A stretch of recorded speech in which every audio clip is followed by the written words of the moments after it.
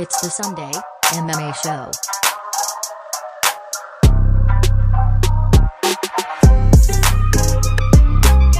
Good morning, ladies and gentlemen. I'm looking at Trent and he's going crazy because we are on episode 8, the Sunday MMA Show. But whatever, one take. We're doing one take. It doesn't matter. Stayed up late last night, so I put 2 heaped teaspoons of coffee in my coffee cup. So I was just trying to wake up, get the show underway, baby. Yeah, and you see me drinking and you go, "What the hell is that?" It's a shot of espresso. So that's how tired we both are. That's some nice looking espresso right there, bro. Gotta give it up to my espresso machine, man. It's like one mouthful of just nitrous oxide. That's why I'm just sipping on it, man. Wake up, baby. Oh man, so let's talk about it. UFC 255 was huge last night. Let's talk about that. And Perez headlining with the co-main of Shevchenko and Jennifer Maia. I think we're both pretty happy with how this card ended up. A lot of good fights, a lot of action on the main card. And the main card's obviously what I watched, but Figueiredo, we had to make this fight interesting a little bit because everyone knows how we both feel about the 125 division. But Figueiredo's finished the guillotine in a minute and 37 seconds was it in the first round? Couple minutes, I think. I watched that fight 2 times, but well, you could watch that fight 2 times in a span of 5 minutes. It delivered. It definitely delivered. Damn good card. Figueiredo, beast. Deserves to be a headliner. I eat my words. Keep the 125 division.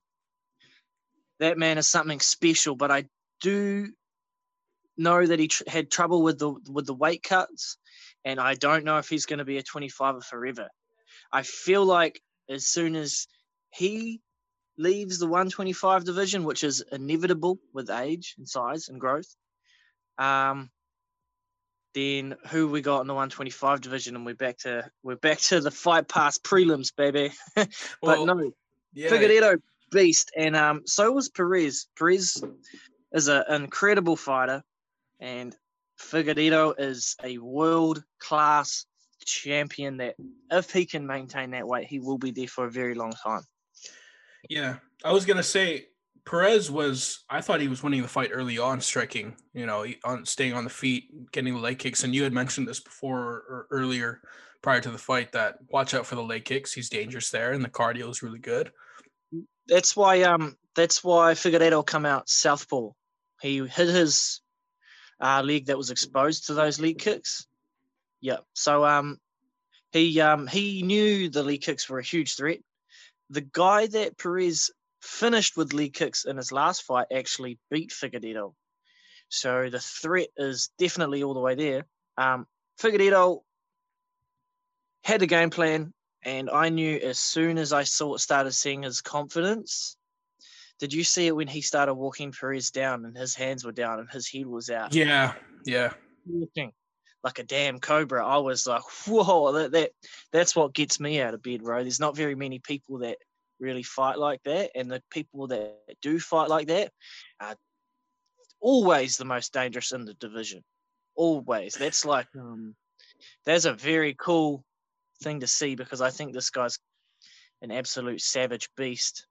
And as soon as he nullified the threat of the leg kicks, there wasn't too much else that Perez could do, and that was just it. You know what I mean? There's a big difference in across the board. The only thing that Figueiredo lacks is that cardio. Now, I think that is hindered by his weight cut as well. I don't know how much, and the amount of muscle that he carries. But Perez, world-class fighter, and got put away pretty handedly, pretty damn early by a world-class, almost, I don't want to say once-in-a-lifetime fighter, because that's not true, but he's definitely the most deserved man of the belt for that belt, and he deserved to have that main event last night. And I don't know how many people paid for it, but whoever seen it, it was worth it. I actually think that was the performance of the night. Yeah. Well, I have 3 points to make here. I think number one, I never expected Dana White to run a pay-per-view, first of all, co-main evented and main evented by the flyweights for both men and women. The other part to that is I was just shocked at how bigger and how physically stronger looking and built Figueiredo was compared to Alex Perez. And I texted you this last night during the fights. I said, Perez looks like a little midget or a little scrawny kid beside Figueiredo. Figueiredo is struggling to make that weight though. Well, he's going to jump up to 135 for sure. At some point, whether that's next year or after, he decides to run through the entire flyweight division, he's going to jump up to 135, which I think makes it super interesting. I mean, he could go the route of stop doing the strength and conditioning stuff to the extreme, change up the diet, and just lose, because he's going to have to lose muscle if he wants to stay there, or else he's going to keep murdering himself. You know what I mean? And I don't know if that would be a good idea for him, because he might lose a lot of performance in that. You know what I mean? And my personal opinion, they were talking about Triple C last night. My personal opinion is when guys like that are at that little 125 division, or what, it doesn't matter what division, as soon as they go up in weight, the guys that were on like pushing to make weight and really killing themselves to make weight, those guys that go up don't come back. So I don't think that, just say Triple C was wanting to fight, he ain't making 125 again. Let's be real. The man's walking around at like 170 or something, even though he's retired or whatever. But then you see those other guys that, like Connor, he can't fight at 145, bro. He's too big. And you see those other guys that, like, even Masvidal, 55er, he can't fight at 55, bro. He's not going to jump down there ever again. These guys that they outgrow their divisions naturally. Well, it's just also as these guys get older, right? It's just so much harder for them to lose weight. The metabolism changes. Just the overall body just changes as you get older and mature. You're a young man, so you don't know too much about this, but no. Well, it's not that I've experienced it, but we've clearly seen it. So we've clearly seen it. Even me though, like I'm 28 and I feel like just getting bigger naturally. Do you feel like an old man now? I do, bro. I feel like I'm 75 years old. Should I start calling you grandpa now? You can if you want, because I feel Monday morning getting out of bed. Oh, that's how I feel. Oh, get the socks. Oh, you cracking the back in the morning. There's another point I wanted to make about Figueiredo was I think the strength is a big part, and you kind of saw that in the scramble, right? I thought that was pretty evident when Perez attempted the takedown against the fence, and when they got into that scramble, it was almost. I really don't know what his ground game looks like because we haven't seen it so much in the UFC, but it was seamless for him to transition. It looks like he was just way stronger than the kid. It just looked seamless for him to get into that guillotine, and he didn't even have full position until he kind of worked his way into it and got his arm in there. But it was so easy for him to hold that, and the strength department, he just looks way stronger than Perez. Bro, I think that's a huge a confidence thing too. So just even talking from experience, when you're stronger than your opponent and you guys have that first little bit of a tangle, you find out who's stronger very quick. Sometimes it's very even. The gap is not big at all. But when you feel like you can handle this man, there is something that happens to your confidence that you're like, fuck, like I've got him. You know what I mean? And that's when you see his hands come down. That's when you see him start stalking, because they had that tangle and he was so much stronger. And like when I watch guys like Figueiredo and stuff like that, not only was Figueiredo stronger physically, he had if those guys had a grappling match, he would murder him 10 times out of 10. His jiu-jitsu is special. Like when Perez was going for that high single, when he was trying to basically jack his leg up and he was pulling it up past his nipples with both arms, and what he would have done was use his right leg to scoop his back leg and dump him on the ground. And literally, bro, 99% of world gets taken down by that takedown 9 times out of 10. I don't recall seeing too many people defend that. And Figueiredo has the skills and the ability to use that leg that should have got scooped, hook Perez's forward leg, his right leg, and attack with leg submissions.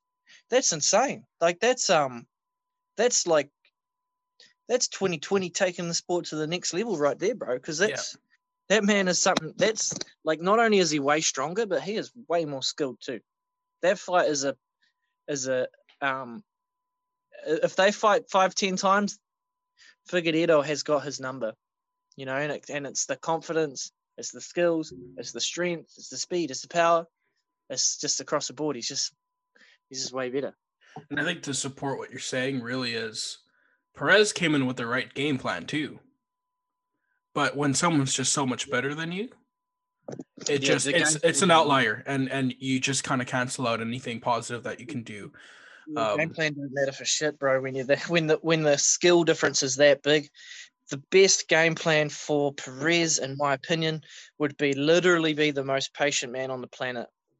Jab and move, jab and move, jab and move. Try and hit those low leg kicks when you can.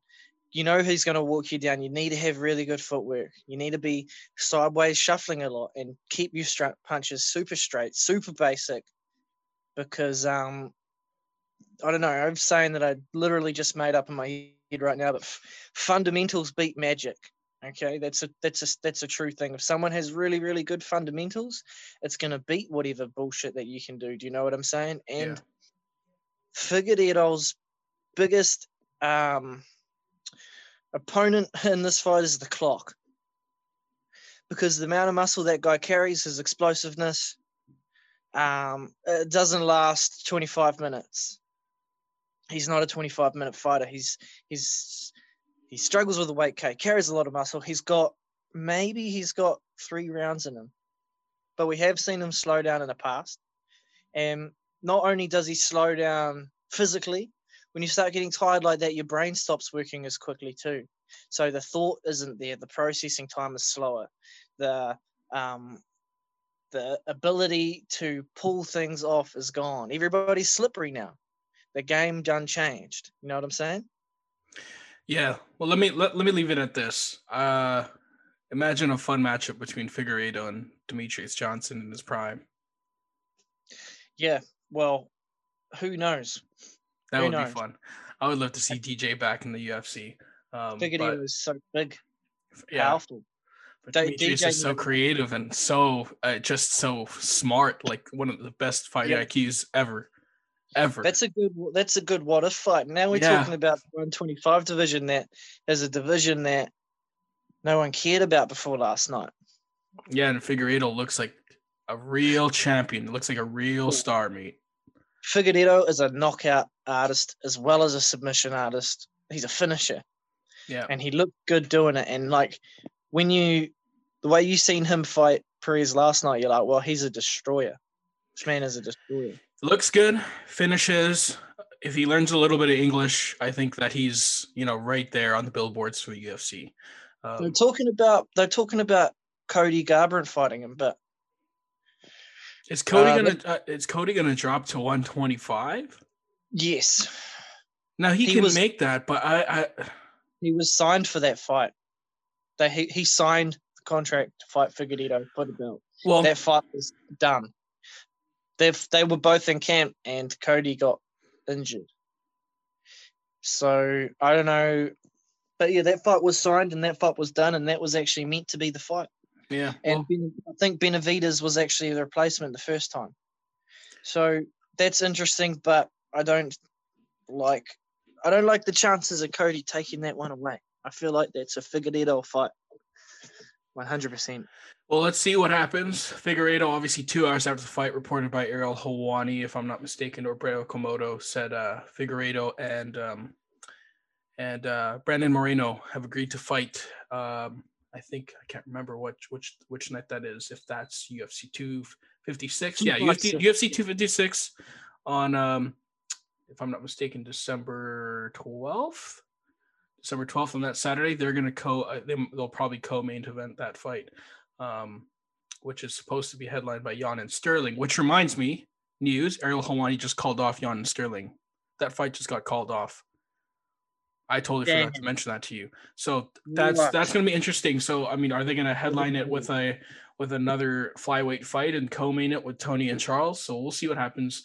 Let's leave that off there. Sorry, let's leave that off there and let's go to Shevchenko and Jennifer Maia. Because I think that was so. You and I both agreed. You texted me. The first thing you said was after the second round or after the first round. Sorry, you said Shevchenko doesn't look like herself, and you said something was going on, and I agreed. And I thought something. I read her face wrong. She wasn't looking good. She didn't look confident. And then the third and fourth, she started to pick it up. And then the fifth round just went on a pure championship clinic. I just thought she looked like it was almost one of those moments where it's like the first two rounds, the contender looks super good. The champion is in trouble. And then once you get into the championship rounds, they kind of pick it up. And that fifth round was special. The variety of strikes by Shevchenko. She was confident. She was in a rhythm and a groove. And she wins the fight by unanimous decision. But I would like to say, as much as I didn't like Jennifer Maia in that position to contend, I would have rathered Juliana Andrade. Jennifer Maia looked good, man. She was gritty, really gritty performance by her last night. Yeah, I'm just gonna interject here now. The odds were, was 2,000. So Jennifer Maia was a plus 2,000. Now those odds, watching the UFC for a long time, are extremely accurate. Extremely accurate. Whoever makes those odds is doing their damn job. They do not slip up anymore. You know what I mean? They know what the fuck they're doing. So when I see a plus 2,000 underdog, I don't see a fight. Now, like I said, those odds are damn accurate. Jennifer Maia went in there, and I don't want to take anything away from her. She's a warrior. She's a beast. She done well, but I felt like we talked about this with John Jones. No, the Brazilian chick the other week. Amanda Nunes? No. The girl who come out. Talking about here? Brazilian. She's a dime. Oh, man. Who are Claudia Gadeja? Claudia. So Claudia now, and I see this more in the women. I'm gonna be real. It's something mental with them. I don't want to be sexist or off here. I don't know. Shoot me. I've got my hands up. Don't shoot the messenger. I'm just saying how I see it. All right. I'm going to have the feminist world block us on Spotify. Now, I just see with them, I just see a mental block every so often with the female fighters. Something happens and they don't perform. They don't turn up.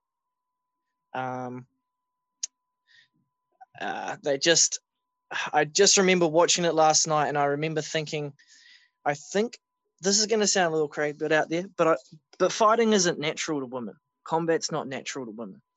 Okay, it's just not. They're not designed for that. That's why we're gonna get shot in the air here. I'm gonna get shot in the face, bro. I'm gonna get attacked. My mouth is gonna get burnt down, son. But I'm just saying it how I see it. Right? It's just not as natural to them. And they don't turn up all the time. And I see it more often than not. Valentina Shevchenko is a destroyer, a marauder. No one in that division comes close to her. Not Jessica Andrade, no one, okay? She beats all of them on her best day, one after the other, okay? She is probably the most dominant champion in the UFC, close to Figueiredo, all right? Probably even better, okay? Because she is so much levels higher than her competition. Now, no other champion is fighting anyone defending their belt against plus 2,000 underdogs. And the fact that Jennifer Maia went in there, don't want to take anything away from her. She did well. But she does not have the ability of a Shevchenko anywhere. Not on the ground, not standing, not wrestling, nothing. Shevchenko, you could read it like a children's book. You could read her like a children's book, like you said. There's something wrong with this girl. There's something wrong with her. She didn't perform. She come out like 40%. You know what I mean? She did okay in the first round, and then she lost the second round to She lost the second round to a plus 2,000 underdog. Now, did you know Jennifer Maia before tonight? Because I sure as shit did I not. sure as hell did not either. And I was like, and I'm a hardcore, bro. I watch the Yep. prelims. I watch every interview. You were texting me, hey, I'm watching the prelims. Look at this fight. I said, fuck off. I'm not watching till the main card. Yeah, I watched the first fight to the last fight. When I see a main event, I go back and I watch every single one of their fights up to the main event. Now, Jennifer Maia did not do.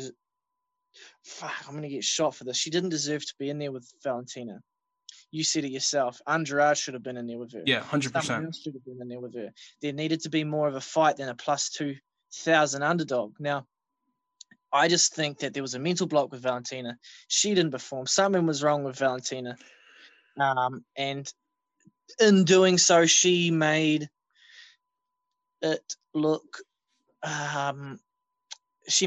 more of a competition than what it really was. But I think I sent a text to you and I said Valentina could be on her deathbed with 3 days to live. She could be up in the hospital at 99 years old with 3 days to live, couple breaths, maybe even less, maybe even an hour. That's all she needs. And Jennifer Maia could be in her prime. And Valentina will get off that bed and whoop her ass. Whoop her ass. Well, let me ask you this. Do you think the mental block is I think I don't know if it's so much to say that if it's just something with women, but obviously you've seen this and I know what you're trying to say. What I'm trying to say is it more of just Valentina not giving a crap or completely underestimating who Maia is? Because when you're an opponent, when you're a champion who's been as dominant as you've been, and you see across the board someone who's a plus 2,000 underdog, I know if I see someone across the way, and I've done this in sparring, I'm sure you've done it in sparring, when you're with a guy that you know that you can whoop his ass, you're not going 100% because you almost feel bad for whooping his ass. Yeah, but not in a fight. In a fight, I don't believe people when they say they're playing with their food. Or I don't believe people when they, like the Khabib ally Quinta, who said, I could have finished him any time. Nah. Because in a fight, there's one speed. And it's like having a car race and being like, I'm going to save gas here. Like being in a Formula One racing car and then being like, you know what, I'm going to try and be economical here. No. It's fight, bro. You're trying to take the head off. Because you got to remember, they're trying to take your head off too. I get that, but I think like we've seen that with all combat sports. Like we were talking about this before with John Jones. We were talking about, and we saw it happen between, and I think the biggest, when I don't think people see this as big as a deficit as I personally see it, but Floyd Mayweather did it with Conor McGregor for how many rounds? Floyd played with him and let him just blow his gas tank until he finally lit him up. You know, I disagree. I disagree. Floyd did not let Conor hit him with that uppercut. But that was one uppercut. How many strikes did he get hit with? Doesn't matter. He won rounds. He landed more punches on Floyd than fucking Canelo. Oh, I agree that Conor won the first 2-3 rounds. But that's also a boxing match. It's like a different game. Yeah, well, that's what I was saying. It's a different game, but I think it's not far from my point to say that regardless, I think people let their foot off the gas pedal. And I think it's a natural human factor when you know that you're so good at something, when you're so confident. I think if that's the case, which I think you're right, I do, but I think it might have happened like 8 weeks ago. I started 2 months ago with Valentina, and she's going into the training room and she doesn't believe at all that Jennifer Maia could ever defeat her. She has the same belief as we do. And because of that, she isn't pushing herself 100%. That's what I think. I think she's going into training every day, la-di-da, and going in, what up? I'm king shit, I'm Toad Mountain, or whatever you want to call that. You know what I mean? And she's going in there and she's training at 70% of what she usually would, because she believes her opponent is in a fraction of the skill level that she's at. Yep. What do you think? Well, I agree. Let me tell you one thing. I think I don't want to spend too much time on this because I think that fight was it was a good fight, but we're both on the agreement that shouldn't have been a fight anyways, and Shevchenko just kind of lit her up at the end. He should have got her out of there in the first round. If there's anything I can give you, Shevchenko is probably going to prepare at 120% only for one name. Do you know who that name is? Amanda. Give me the third fight, mate. Give me the third freaking fight, please. Yeah, I agree. But that's the only time we're going to see her. That's the only time we're going to see her 120%, in my honest opinion. After that fight, she can't go up, bro, because she'll get smashed. Well, yeah, because you saw the it's just, so I think she has to find her way. She got tested. She got tested against the plus 2,000 underdog. Now, she needs to go back to the drawing board and she needs to fight Jessica Andrade, and she needs to put on a damn good show. And she better, if she fights like that against Jessica Andrade, yes, Jessica Andrade will clean her, yeah, because she's dangerous, man. Jessica Andrade looks rebuilt and looks really good. Hell yeah. Dana White was saying about Zhang Weili too, coming up and fighting her. Now, Zhang Weili probably whip her ass if she fights like that too. So she needs to go back and she needs to be training 100%, because what we saw then was unprepared for the situation that came and faced her, because she was shocked in that second round. She was shook. And you got to remember, like, I think DC said it during the commentary about one of the undefeated fighters earlier on in the night, but he said these guys don't know how to lose. These guys don't know how to lose. Yeah. Now, I don't think that Valentina has that grit where she can be behind so far and come back like a warrior. Do you know what I mean? I just don't think she has it in her. I think she has a mental block and a little bit of a mental weakness. And I think if Jennifer Maia was a tiny little bit better and she had a better game plan, she did have a good game plan, but if she just tactically played the fight different, if she had done what commentary was saying about pushing Valentina up against the fence and clinching with her, bro, she probably would have won. Yeah. If you had worn on her a little more, she probably would have won. But anyways, moving on. Let's do this. Let's look at the rest of the fights in the main card and try to go through it quickly, because there's a lot of things we got to touch on. Means with the unanimous decision over Perry, Chukagian wins over Cavillo, and Shogun Hua loses. Anything? Well, I know we're going to talk about Perry and that whole thing, so let's leave that for after this. But is there anything that kind of stands out to you from those three? I think Shogun's done. Shogun needs to retire. Paul Craig looked very good, but big holes in his game that he needs to fix before he goes anywhere, because I think he will get. I don't know if you've seen it, but I seen him when Shogun put the pressure on, had him on the outside, and was walking him down.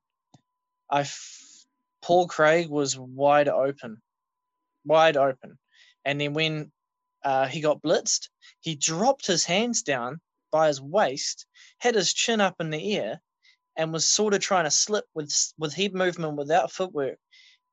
Go and rewatch that fight if you don't believe me, because that was like, I don't know how or who's teaching him to do that, or why he's doing that, or what's going on, but that is fundamentally wrong, and you will end up face down, ass up if you keep that up. And I was like, that's what I messaged you. I was like, dude, this is amateurish rookie holds. He looks wicked in striking. He looked real good.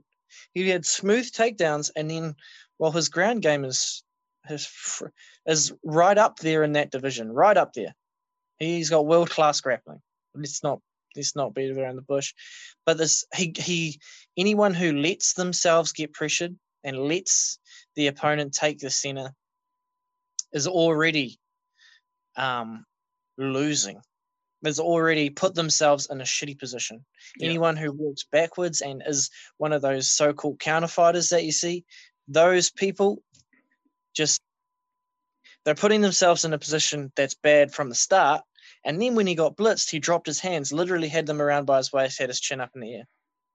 and was like for a good amount of time. It was good, like I had to close my eyes because I thought he was going to get clipped with something wild. I was like, Yeah. come on, like you might as well have your eyes closed if you're in there, because you're literally leaving the thing that makes you go to sleep wide out just to hit, just to be a punching bag. Now, other than that, great performance. What else was it? Mike Perry, moving on from thing, world class, but big holes in his game, and I don't see him beating his next opponent because the hole's too big, and if he does it again, he's going to get smashed. That's my opinion. Yeah, so let's talk about Mike Perry. He needs to listen to this, so he goes and watches his own fights because it's bad. Mike Perry, beast, but needs a corner, man. But he needs a fight camp. He needs a good gym. He needs a gym, yes, and he needs a coach, because this is this sport over any sport of existence has more to do with your coach than anything. You can take two guys of the exact same ability. The guy with the better coach is going to win every single time. It's game planning sport. This is tactical sports. Yeah. You need tactics. Mike Perry is making up his own shit, which isn't bad, but it ain't the sort of shit that he would get from someone like a Duke Rufus or a Faraz Zahabi or a Javier Mendes or Justin Gage's coach. What's his name again? Trevor Whitman. Trevor Whitman. You need a Trevor Whitman's Whitman. Awesome, man. He needs someone like that. But yeah, like that's Eugene Berryman. These guys are what making their fighters go to the next level. Mike Perry's never going to be at the next level, bro, and because of his mind. I think it's just his brain. I think the guy's just so wired so differently. But let me say this. Let's talk about the entertainment aspect, because I think we both have different views on this. I strongly disagree. Yeah. I strongly disagree with not having a corner and having his girlfriend there. His fully pregnant, she's fully pregos, man. That thing is 3 humans inside of her, and she's carrying it around, walking with him to the cage in a stressful time where you're watching your man get beat up. He comes in 5.5 pounds overweight, and then he dabs and he says, I just want to eat whatever the hell I want to eat. He's, I think personally, as great as entertainment it is, and people are watching it simply because of a guy like that. The guy has had trouble with the law. I mean, what more can I say? It's irresponsible. I think it's making the sport look ridiculous, because you're making it look like I can walk into the UFC without a single coach, and I can go in there, start fighting people. And, let's say if I had just a little minimum of attributes and I just had, just a little bit more than the next guy, I don't need a coach to compete. So what's it going to start looking like? And, I think, and I disagree on the sanction part. I think it must be a thing where they must have a coach with some repertoire and some degree, some sort of experience to be in there to back them up. Because if you're walking in there with your fully pregnant girlfriend, that's not a good idea. And then he loses, right? And then last fight he won. I think that's simply because Mike Perry was just better than the other freaking dude. But Mickey Gold's savage though. Yeah, Mike Perry done really, really well. Well, that's the thing. He is a good fighter, but he's, like you said, he's never going to reach the next level. And so we're sitting here promoting a guy who doesn't do anything really positive for the outlook of the sport other than entertainment. I'm gonna touch base on the whole credentials thing, all right? Because no one,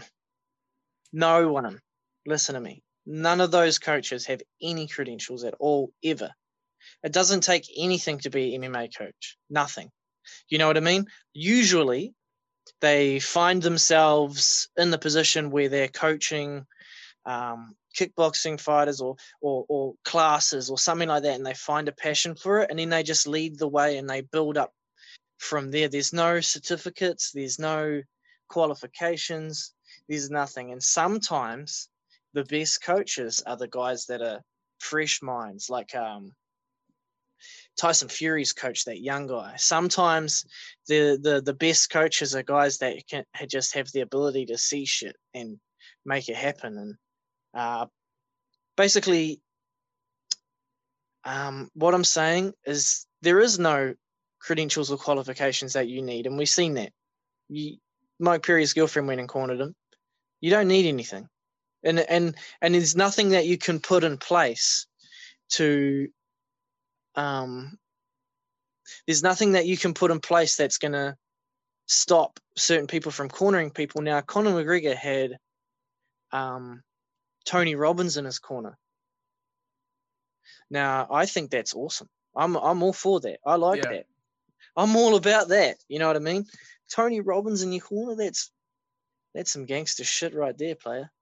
But your pregnant girlfriend, that I just think it's irresponsible because of the fact that she's pregnant, and that's an extreme stress situation, and he's fighting someone, and that must not be good for the baby. I don't know. I'm not an expert.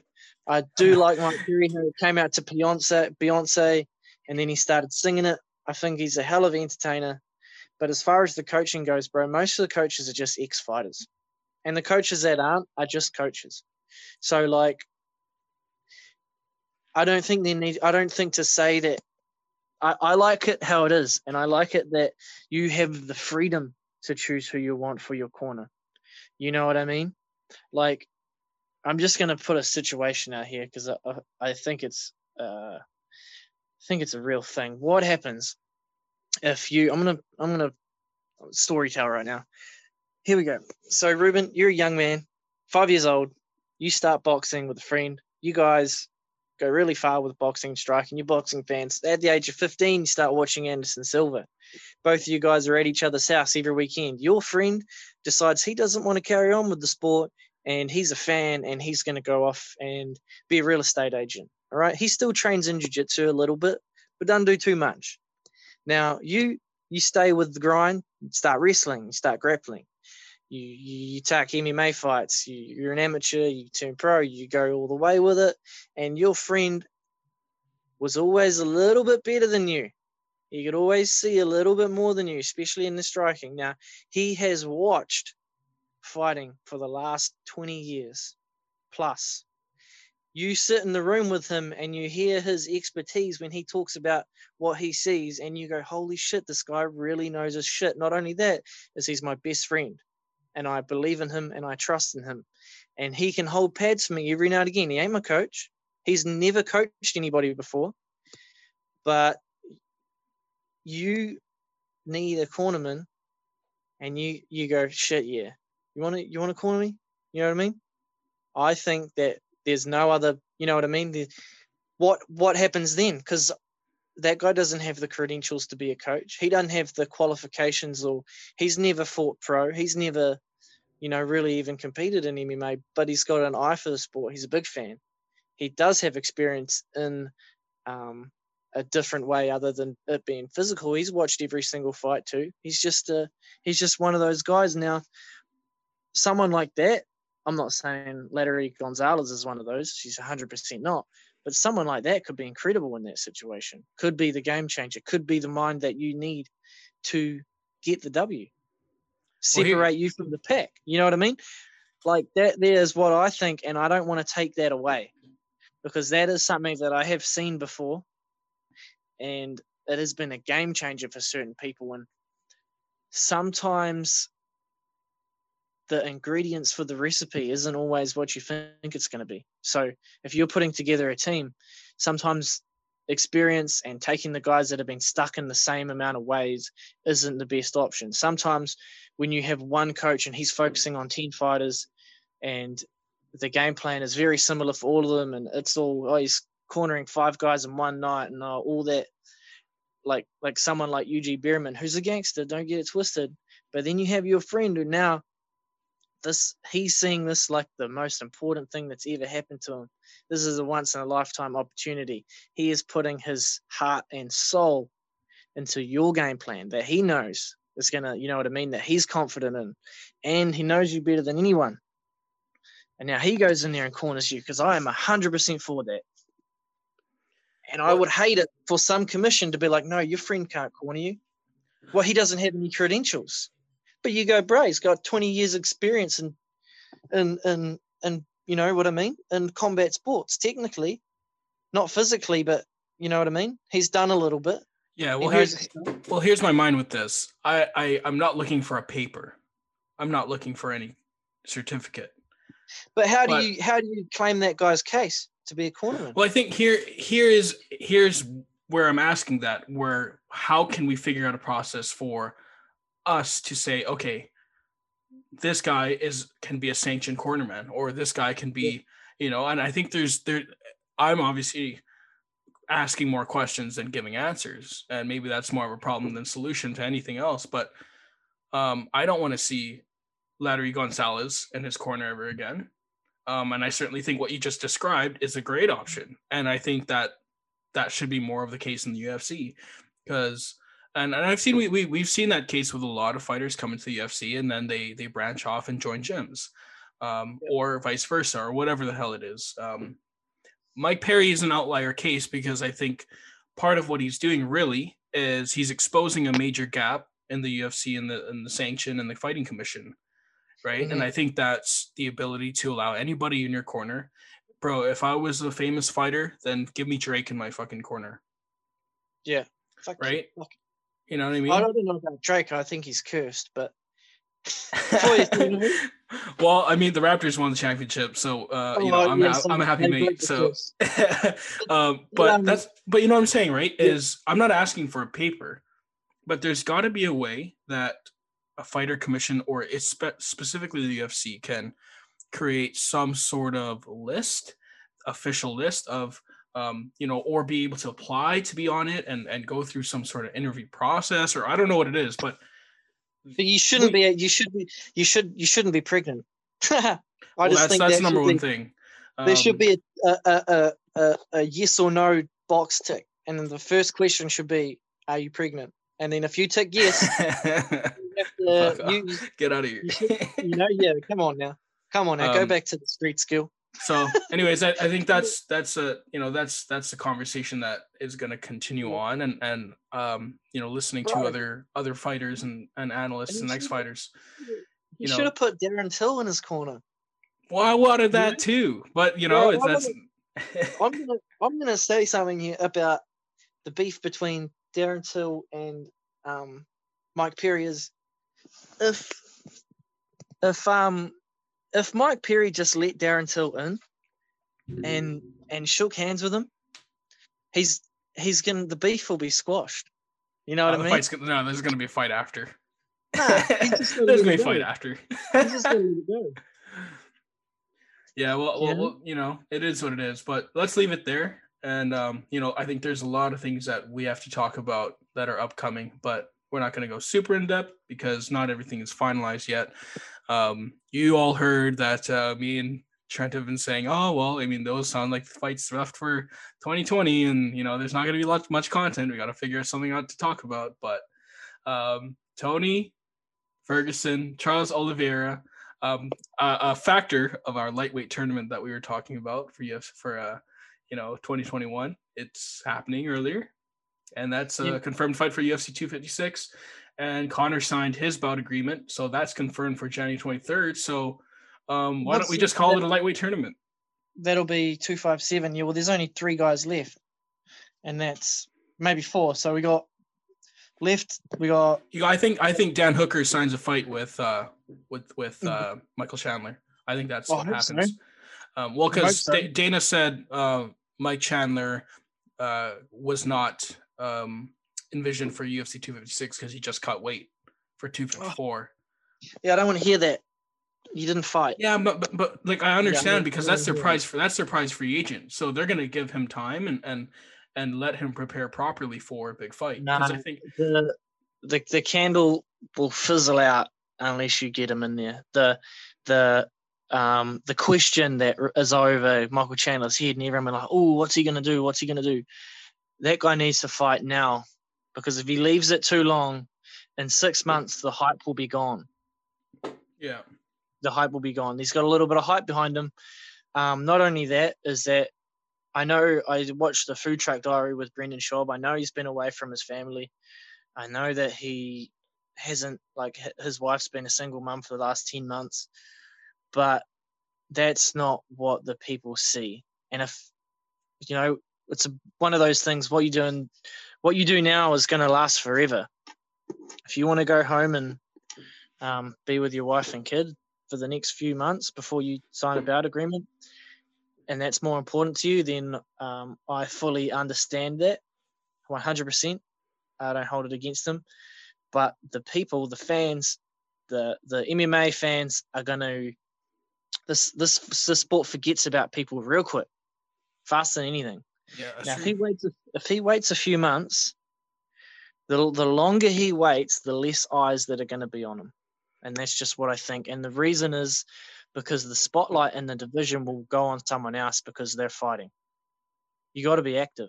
Now, Conor McGregor's fighting in January, so you're crazy if you think that anyone's going to be talking about anyone else in the entire UFC. That's when there's a Conor McGregor fight, that's all people talk about. People stop talking about Bellator. People stop talking about ONE. People don't talk about boxing. People don't talk about any other fights on the card when the king is Oh, in the well, ring. people forget other sports too when Connor's on the card, right? So let's be real. Yeah, so Michael Chandler needs to, in my opinion, he needs to get on that card. I think that's what's going to happen. And I don't like the fight with him and Justin, even because they're actually very similar, those two fighters there. But well, let me interject really quickly. I think this is how I see it playing out now. Yeah. I think it goes Tony Charles and Connor and Dustin as it happens. Justin fights Connor, and I think Connor wins that fight against Dustin, and I think that's for a vacant title because Khabib. That's not. Well, I think that's what happens, or the number one contender spot, or whatever. Because Khabib just did an interview and said he's not coming back. He did an interview in Russia and said he's not coming back. So yeah, I'm questioning it too. I don't know if I believe it. And then we got Tony and Charles, and I think that happens obviously in the next month. And I think on the 23rd, I think you have Michael Chandler and Dan Hooker. And then I say you do winner of Tony Charles and winner of Hooker and Chandler. And then that's the number one contender for Justin for Connor and Justin Gaethje. I think the timeline works out here. I think there's something going to be made pretty soon about Michael Chandler and Dan Hooker because those two are the two guys that are really left in play here to discuss. Well, I did see on the Dan Hooker podcast, Dan Hooker said, there's been questions of who I'm fighting next. He said, whatever pops up on the whatever name they give me, I'm going to take that contract and I'm going to sign it and I'm going to fight that guy. He's not fussy about who he fights. He just wants to fight. He's been out of the game for a little bit. Michael Chandler, to me, looks like the guy that he needs to build his name too. So if he can get a Chandler fight, that's what Dan Hooker needs. Justin Gaethje is a massive fight for anyone in that division. I think it might be too much too soon for Michael Chandler. And as much as I'm a Dan Hooker fan and supporter of my home countryman, I don't like the fight with Justin Gaethje for him. I don't see it going too well for him. But who knows? He surprised me before. He did very well against Dustin Poirier, and Dustin Poirier beat Justin Gaethje. So I don't know. Maybe that's the fight. Maybe they give him Justin Gaethje, but I don't know. Chandler needs to get in there. Justin Gaethje is the only guy, in my opinion, that should be allowed to have a little bit of time off, and that's just simply because he's been more active than everyone else. So give the man a break, make everyone else fight. I don't think you should give the belts to Connor or Dustin just because, they just don't quite deserve it. I mean, Connor hasn't fought in 155 for how long? And his last fight at 55 was a loss.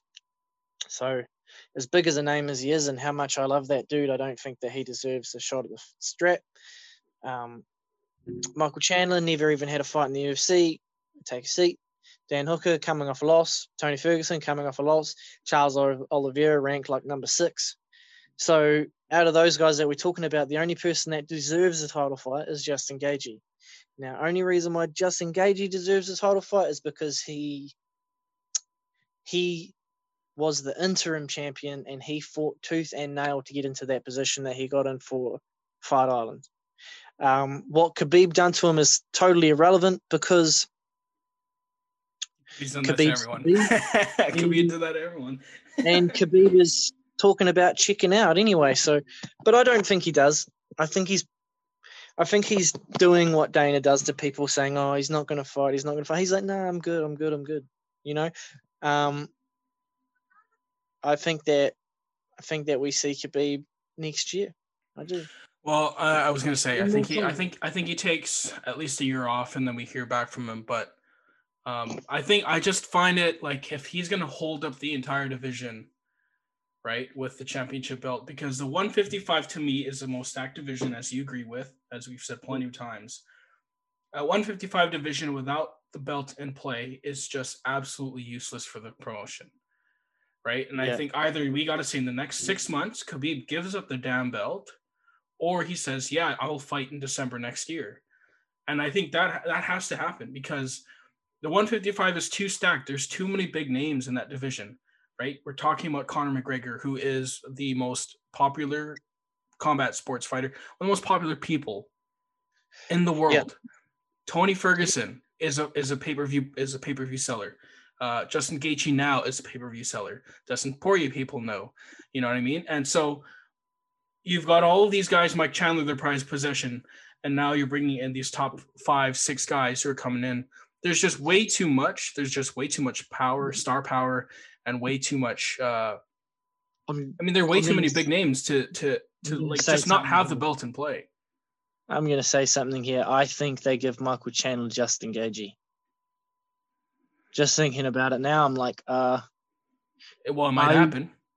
Because I watched the Food Truck Diary with Brendan Schaub, Michael Chandler on there, and they did not mention Dan Hooker.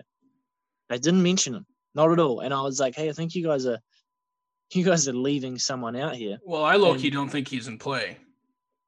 Who's that? Oh, I just don't think Dana White and the promotion see Dan Hooker in the play here, which is in my opinion a little bit unfortunate because Dan Hooker's a killer. Dan Hooker, no, they do because Dan Hooker has main evented his last 2 fights. He's been a main event fighter. So they are trying to build him. They're not leaving him aside. Like they're not giving him anyone ranked below him. You know, they're giving him main events. They're giving him decent names. I just feel, I don't know. I just don't know. It's only between 2 guys, so the odds are 50-50. And I do know Dan Hooker's getting signed for a fight very soon, but I just get the feeling like he's going to get someone lower. He might get RDA or someone. RDA makes sense. But here, I got to say this. I think when we're looking at the conversation about Michael Chandler, for Dana White to make him the replacement guy and to cut weight for 155 on the championship fight day, that should be enough of a storyteller to say, like, you know, I think the UFC sees Michael Chandler pretty high, number one. And number two, if they're going to do that, I think that he's in line for a pretty big fight, which we've all known that he wants to fight a top 5 guy. So I think it makes sense for him to fight Gaethje. Now, what happens after that fight is what I'm saying. Does Tony Ferguson and Charles Oliveira, winner of that, face Conor and Dustin? And then they go up to fight whoever won, Justin and Michael Chandler, and then that's a vacant title shot? Or because, you know what I'm saying? Like right now we have three pylons set in place if we're looking at the lightweight tournament. And I like looking at the lightweight tournament style just because I think it kind of sets up things nicely for the timeline for the next year, for the next 6 to 8 months, right? You've got 2 lightweight fights already set in stone. I think, and then you have Justin Gaethje, who's without an opponent. And then I think that last pylon with the top 8, I think is, you know, RDA, Dan Hooker, right? Or, you know, is Khabib in play at the very end? Then that's where things get interesting. You know what I mean? So does Justin Gaethje, does it look like Khabib's already here and Justin is the number 1 contender waiting for a winner from whoever fights Dustin, Conor, and Tony and Charles Oliveira? So I think there's a weird play here, but I think there's a lot to work with for the UFC. And the interesting part for me is, regardless of whatever the hell happens with that 155 division, without a belt, it's all useless. Yeah. So I think Khabib, if I'm Dana, I say, Khabib, make up your damn mind. Are you going to give up the title in 6 months, or are you going to just hang on to it until you feel like you want to fight again? And if he says he's going to fight again next year, and he's signed, I think you're going to make him sign that contract for sometime between October and December, and have him defend his belt. So at least we know that what these guys are fighting for means something. Because otherwise, if these guys are just fighting for wins, you're in the most stacked division of all fight divisions in combat sports and MMA. It's just useless. You're wasting your promotion. You're wasting marketing money. You're wasting so much on these guys that's going to go nowhere. That's my personal take on it. I think regardless of what happens, Khabib has to make a decision. Yeah, they will pressure him too. But no, I think you're right. I think you did right. And who knows? Who knows if he? I have a feeling he will, just because he's still in the testing pool. He posted a picture of his test. His manager's talking about him fighting. Dana's talking about him fighting. Javier Mendes, in fact, said that he might fight too. Yeah. So the people around him are saying it, but until he says it, no one knows. And the guy's retirement speech was pretty damn convincing. And he doesn't ever, Khabib doesn't ever, when he says something, he does it. He doesn't ever toy with his words. What he means, what he says is what he means. Yeah, you can hold that. That's a man that when you can say, that you can hold him to his word. Yeah, that's for sure. Whether he changes his mind or not, he might, and I hope that he does, because I want to see him get to 30-0. I would like to see him compete again. But if I don't care. I want to see it, but if I don't see it, well, plenty of other guys that have exciting ability in the same, in the division. The only thing is the question mark is who's better, because I'm gonna just speak a bit of truth here. I think that Conor beats all those guys bar Khabib. And how and he might even beat Khabib. Who knows? But I just think that the level that he's at, and we're going to see it on display in January, is going to be way better than a Justin Gaethje, way better than Michael Chandler, Dan Hooker, Tony Ferguson, way better than those guys. I know for a fact we're going to see a way better Conor than what we saw against Cowboy. That's for sure. He's going to come in ready, and he's been training for a whole year. The Conor that we saw against Cowboy is better than all those guys. Yeah. 100%. None of those guys, all of those guys get shut out in the first round. Every single last one of them. And so I'm a big fan of Dan Hooker. I'm a big fan of Tony, and Justin. But they get ran over. Conor's a different breed, as we say about Khabib, right? And Conor's ran over everyone. So I think at this point... Everyone. And he's only way better. Yeah. So let's end that off there. Let's run through the next couple events that are coming up for the UFC before we finish some things. As you know, this coming Saturday, actually, we got Blades and Curtis Blades and Derek Lewis. I think that's going to be a slobber knocker of a fight. That's for sure going to end in a knockout. December 5th, headlined by Jack Hermanson and Kevin Holland. Kevin Holland, you and I have liked quite a bit. And then UFC 256, which is happening on December 12th. As we mentioned, I'm obviously a little bit pissed off because Ariel Helwani reported that the Petr Yan and the Aljamain Sterling fight is off, which I'm super upset about, because that was a fight that we've been waiting for pretty much a whole year. And I think that Sterling that was a shot, bro. I feel like Sterling wins that fight. Yeah. So. James. And then obviously we're gonna get Tony Ferguson and Charles Oliveira, so that's gonna be a nice bounce back fight for Tony Ferguson. We'll see how that goes. That's an interesting one. And then fight night. Sorry, go ahead. That's a 50-50 fight, bro. If you think that Tony Ferguson is going to run through Charles Oliveira, think again. Yeah. Charles Oliveira is very dangerous. His striking is slick. His jiu-jitsu is slick. Jiu-jitsu's awesome, man. As good as Tony's is, I think that Charles Oliveira can hang with him on the mat. I do. I think that he's probably got better striking. Now, Tony does some ninja shit, does some throw the sand in your face shit, does some spinning things. But the idea around the sport is to hit and not get hit. And Tony Ferguson gets hit a lot. He defends punches with his face. He didn't look too good against Justin Gaethje, and his knee has been a reoccurring injury, which he never really got repaired properly, and I don't believe he looked the same since. We saw Kevin Lee knock down Tony Ferguson. We saw Kevin Lee take him down. We saw the Wheaties kid, what's his name? Anthony Pettis knocked down Tony Ferguson, cracked him with the right hand, knocked him down, took him down, stayed on top of him. And we've seen him get absolutely destroyed by Justin Gaethje.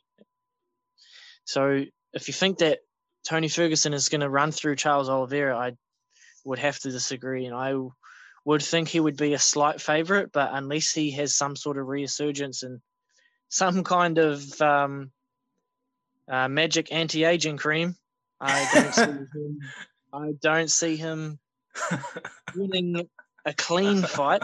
If he does win it, it'll be a war. Yeah. But I just think that the leg injury and the hiding that Justin gave him, and the fact that he hasn't looked that dominant in a while, I take him out of the picture to be. I don't think he's ever going to win the belt. That's just what I think. Yeah. And what's his face? Charles Oliveira's getting better, man. Yeah. He's getting better, and he's on a 7-fight win streak. And Tony's on a 0-fight win streak, but he was on a 12-fight win streak. But the couple at the end before the loss were wars, you know? So he's not cleaning guys. He's not cleaning them up. Now, well, he's no longer in his prime, that's for sure, and the injuries have put him back. So let's put it at that. He's got a big hard fight ahead of him, and this will be the answer. This is the one where you look at and you think, if Tony can fight his fight, and he can be the Tony of old, then we are looking at a Tony that is dangerous as hell in that division. But if he loses, he's out of the picture. Pretty much. Yeah. If there's a war, he's out of the picture. Yeah. If Charles Oliveira can even give him problems, which I think he will, he's out of the picture, because it's just the old father of time, the old injuries stacking up. All right, and then the big fight night card on December 19th. Let me just read this out for everybody. Leon Edwards and Khamzat Chimaev. That's the main event. Co-main evented by Jeff Neal and Wonderboy Thompson.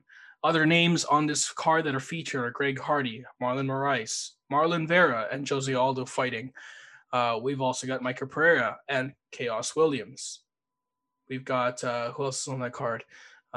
Diego Lima. So I mean, big fight night card for December 19th. We got some fucking fights. we got some scraps coming on. So yeah, man. I mean, exciting time.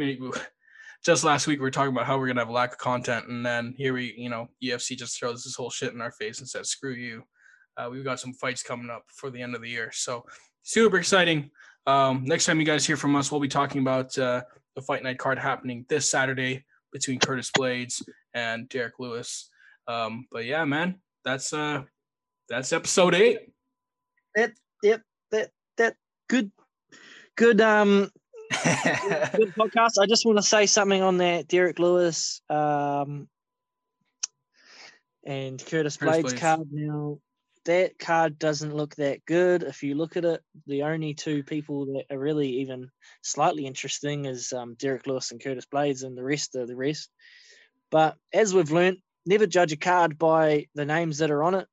Tune in, see what happens, because those are the fights that you unveil the guys like the Khamzat Chimaevs. You unveil the guys like the Chaos Williams, the Joaquin Buckley, which we didn't get a touch base on, but we have a serious Serious. Yeah, we have a guy. Individual. Yeah. We have a fucking guy there. He's a beast. So this could be one of those cards that we get the next Conor McGregor. Who knows? Who knows? Just stay tuned. Yeah, I doubt it. But yeah, there always. There it is.